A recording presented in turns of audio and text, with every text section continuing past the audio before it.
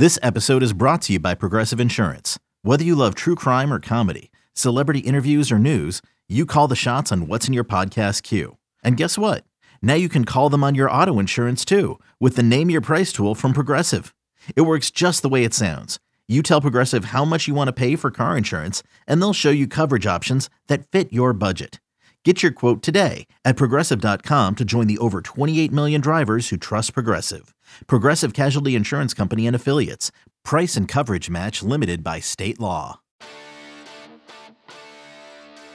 Welcome to another podcast from InsideCarolina.com, the independent voice of UNC Sports. Brought to you by JohnnyT-shirt.com, the go-to provider for all your Tar Heel gear.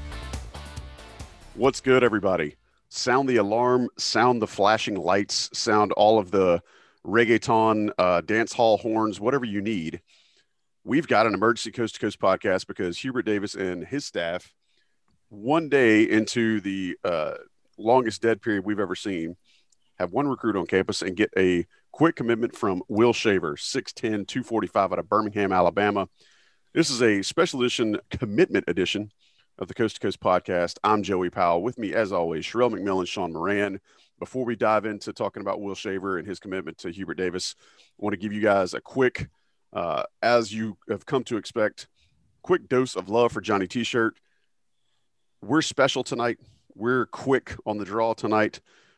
But you know who's just as reliable as we are, maybe even more? Johnny T-shirt and JohnnyT-shirt.com. Hit them up. JohnnyT-shirt.com, the best place for University of North Carolina apparel, gear, paraphernalia, any other word that you can think of. They are fine haberdashers of North Carolina gear, whether it be from Nike, Columbia, Cutter & Buck, you name it. Johnny T-shirt has it. They're locally owned and operated, run by UNC alumni. They appreciate Inside Carolina. We appreciate them. We want you to appreciate them. Check them out, JohnnyT-shirt.com. Premium subscribers to IC get that extra 10% discount off the top. So use that code found on the premium message boards and make sure you go check out Johnny T-shirt quickly.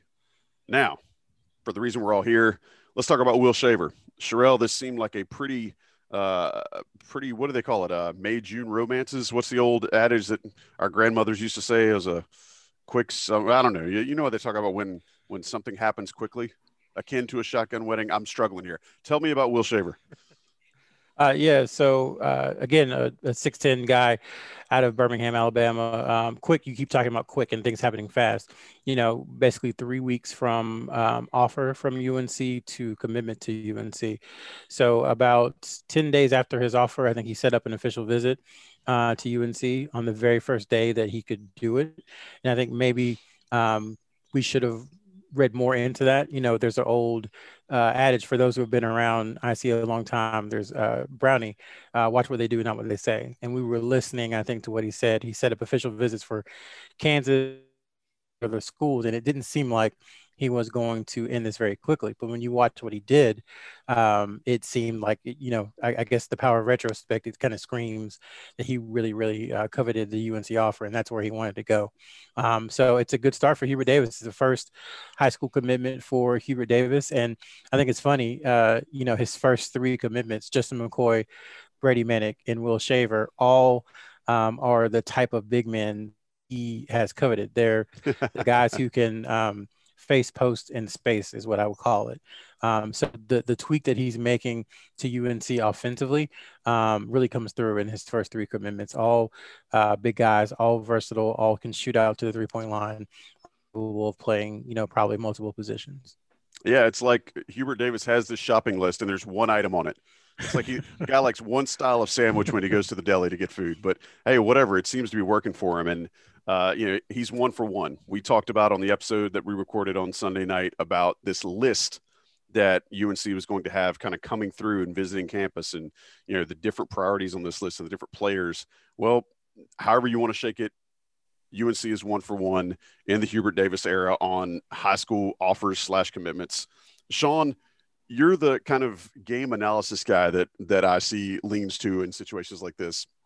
I think some of the discourse around Shaver is that, well, people look at his old ranking, and granted, we'll talk about rankings in a second, but people look at his old ranking and they're like, well, why is UNC offering this kid?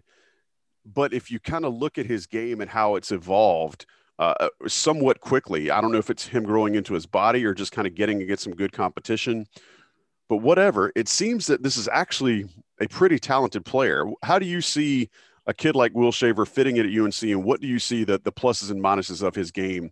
And feel free to go as deep as you'd like to go here. Sure. I mean, I think that, the first thing when it was announced, you see 3-star next to his name, and that's not something you really want to associate UNC basketball with or Hubert Davis's first recruit. But as you mentioned, I think the ranking's number 162, but once again, one, is really hard to rank anybody outside of the top 50 in general. And two, it's extremely hard to rank after really not getting a good evaluation period, over the last 12, 14 months. So I think when the new rankings are out, hopefully it's not the quote unquote UNC bump, but I think he will definitely see a much more appealing ranking just due to how he has been playing in the spring. He's been playing on the Under Armour circuit, and he's been, each tournament he seems to be playing better and better. And obviously that's why UNC offered a few weeks ago. But in terms of his game, he's a true center. So he's not a, 5'4". He's not a hybrid. His size, he's a true center. But as Pharrell mentioned, he has the ability to score in the post, but he can face up and shoot. And he can step out to the 3-point line and knock it down, I think, consistently with kind of his mechanics and his shooting form. He's definitely not the most athletic or explosive, player around. And I think even, in the high school season, he lost about 40 pounds to get to where he's at right now. And I think, with players like Kennedy Meeks and others, there's still room to go once they get to Carolina. So he's not going to be a finished product by any means when he steps on campus, but he's a guy, what position he is. He has the skill set that Hubert Davis and UNC is looking for in being able to score inside and outside. He's really long. I don't know what his wingspan is, but that's kind of what jumped off the page to me is how long he is. And that kind of negates some of his vertical explosiveness. So, he can protect the rim, just with that length and size as well. I think the question mark defensively will be in the pick and roll, and how teams look to potentially try to get him isolated or how are they hedging, et cetera. But I think, as the first player to commit, he's not going to maybe scare off a potential one and done player. But at the same time, it provides a good baseline for somebody that should be at UNC for several years and a player that should ideally, grow into hopefully a starter. Because I think when you're, we've seen what happens when you've gotten a bunch of guys that are kind of, sub 100 and they don't really materialize. So the goal is to get him into a starter level, I'd say, as a sophomore, junior, and have him be productive as a freshman. So I think that those are the things you see with Shaver, but I think the key thing is he's been improving and playing very well over the past few months, and he's kind of on a upward trajectory, and he has another whole year to continue as the season goes. So that's how I kind of look at it right now. Is it's a good baseline for them to build on. Well, definitely, you mentioned his trajectory. He's trending the right way. He has been trending the right way since his last season. He's playing against competitions. He's got a full summer of competition to continue that trajectory, and then another high school season to work on the things that I'm sure Hubert Davis and the staff will filter to him and to his AAU coaches and to his high school coaches about, areas that he needs to improve. So definitely good to see that. And my old man, whenever he talks about things being large or big, he always says, "Whoa, that's grown." He's grown. That thing's grown. Will Shaver at 6'10", 245 is grown, and he's 17. So, you always hear coaches say you can't coach big, or, you can't, it's like, or you can't teach big, excuse me. I mean, that's just, you've already got that sort of size. And from what Sean has just broken down for us, there's a good baseline of talent plus some room to grow for the Tar Heels. Sherrell, with the list of players that are coming into campus right now, how would Will Shaver's commitment potentially affect any of those? I think Sean made a great analysis in that Shaver's not the type that's going to scare off a potential one and done or, a blue chip 5-star player at that position. But how do you see Shaver's commitment potentially affecting other members of this class or other prospects that are on the UNC radar? Well, I think for the guys who fancy themselves as true fours, which I guess in this day and age is everyone, for those guys, this is a good thing because this is a building block that you can say, hey, you might play some center, in a small ball lineup, or you might rotate, but you're not going to be the full-time starting center because we have that guy. We have Will Shaver there. So I think that is something that can help. They can pitch that. They can say, look, he's here. He can rebound, he can do some of the things that we want in the post that will free you up. Now, we're not saying that you can't play in the post. We're just saying that we have someone in case, you want to showcase your other skills, or we want you to showcase your other skills. So I think that is pretty big. I think for other players, the transfer portal is not going away. So I think a lot of coaches are going to ensure that they have a scholarship or two left over each year, just in case, the perfect player comes down the pike. And for North Carolina, I think that's going to be the case as well. And so other players, I'm other players who might have um, fancied themselves, Carolina being their leaders, or have thought about committing, they kind of have to hurry up because now you're looking at a situation where one spot of maybe three, Yeah. big guys is gone. And so there are other players coming on campus, and there are other players that they will probably see in July who may get offers. So I would say that this puts pressure on those folks. If they really, really want to go to UNC, then they're going to have to do it soon, because the spot could be taken fairly quickly. We didn't anticipate day two of the live period that one spot would already be gone. So that's just one less spot, and so the urgency for the other folks, I think, increases a ton. That's how it changes things. It gives them cover to say you're not going to play full-time center, and then it also makes things more urgent for other guys. That's a great point. So two more things I want to hit before we get out of here. First off, we talked about rankings a little bit. Sean, you mentioned he's in the mid hundreds right now. I know that there's going to be a re-ranking fairly, I don't know, I don't want to say it's soon, but there will be one before the end of the summer, I would assume, after some of the 24/7 guys get to see a lot more of these players. Do either one of you guys just have a kind of a range of where you think Will Shaver might fall before the September rankings? Just take a stab at it. I'll let Sherelle go first. Man, that's a zone defense, Sean. We don't allow that here.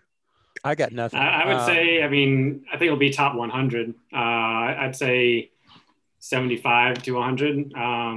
If they do a ranking before the July live period begins. Okay. Sherelle, you don't want to stake a number on it? Yeah, I know the recruiting guy is supposed to be into rankings, but I'm more into tiers than rankings. And I think once you get past 30, it's kind of, who's going to develop, who picked the best situation, who has drive, who maybe has things that they learn, all that stuff to me is what differentiates 31 from 117. I don't think there's that much difference in most of those guys as players. So for UNC, they hope that Will Shaver's in the right place. He hopes he's in the right place for development, and that, he outplays his ranking, whatever it is. But the fact is, I don't want to say rankings are immaterial, but if the head coach finds a guy who fits his system, who he identified, then I think you just kind of have to roll with it. And this is not a situation where, Hubert Davis and Brad Frederick, his primary recruiter, just looked around and was like, oh, let's just go to Birmingham and find this guy. They were looking to use the old taken thing, a particular set of skills, and they found that in Shaver. So I wouldn't worry too much about the ranking as much as I would that this is a guy they specifically targeted since Hubert Davis took over to do what they want to do. All right. So you didn't give us a number, but I will accept your answer as logic in replacement for a number. And I do want to point out for our listeners, it was perfect. I do want to say for our listeners too, Sherelle was talking about tiers, TIERS, not TEARS. Those are two different things here. Homonyms, but not exactly the same thing. All right. Last question.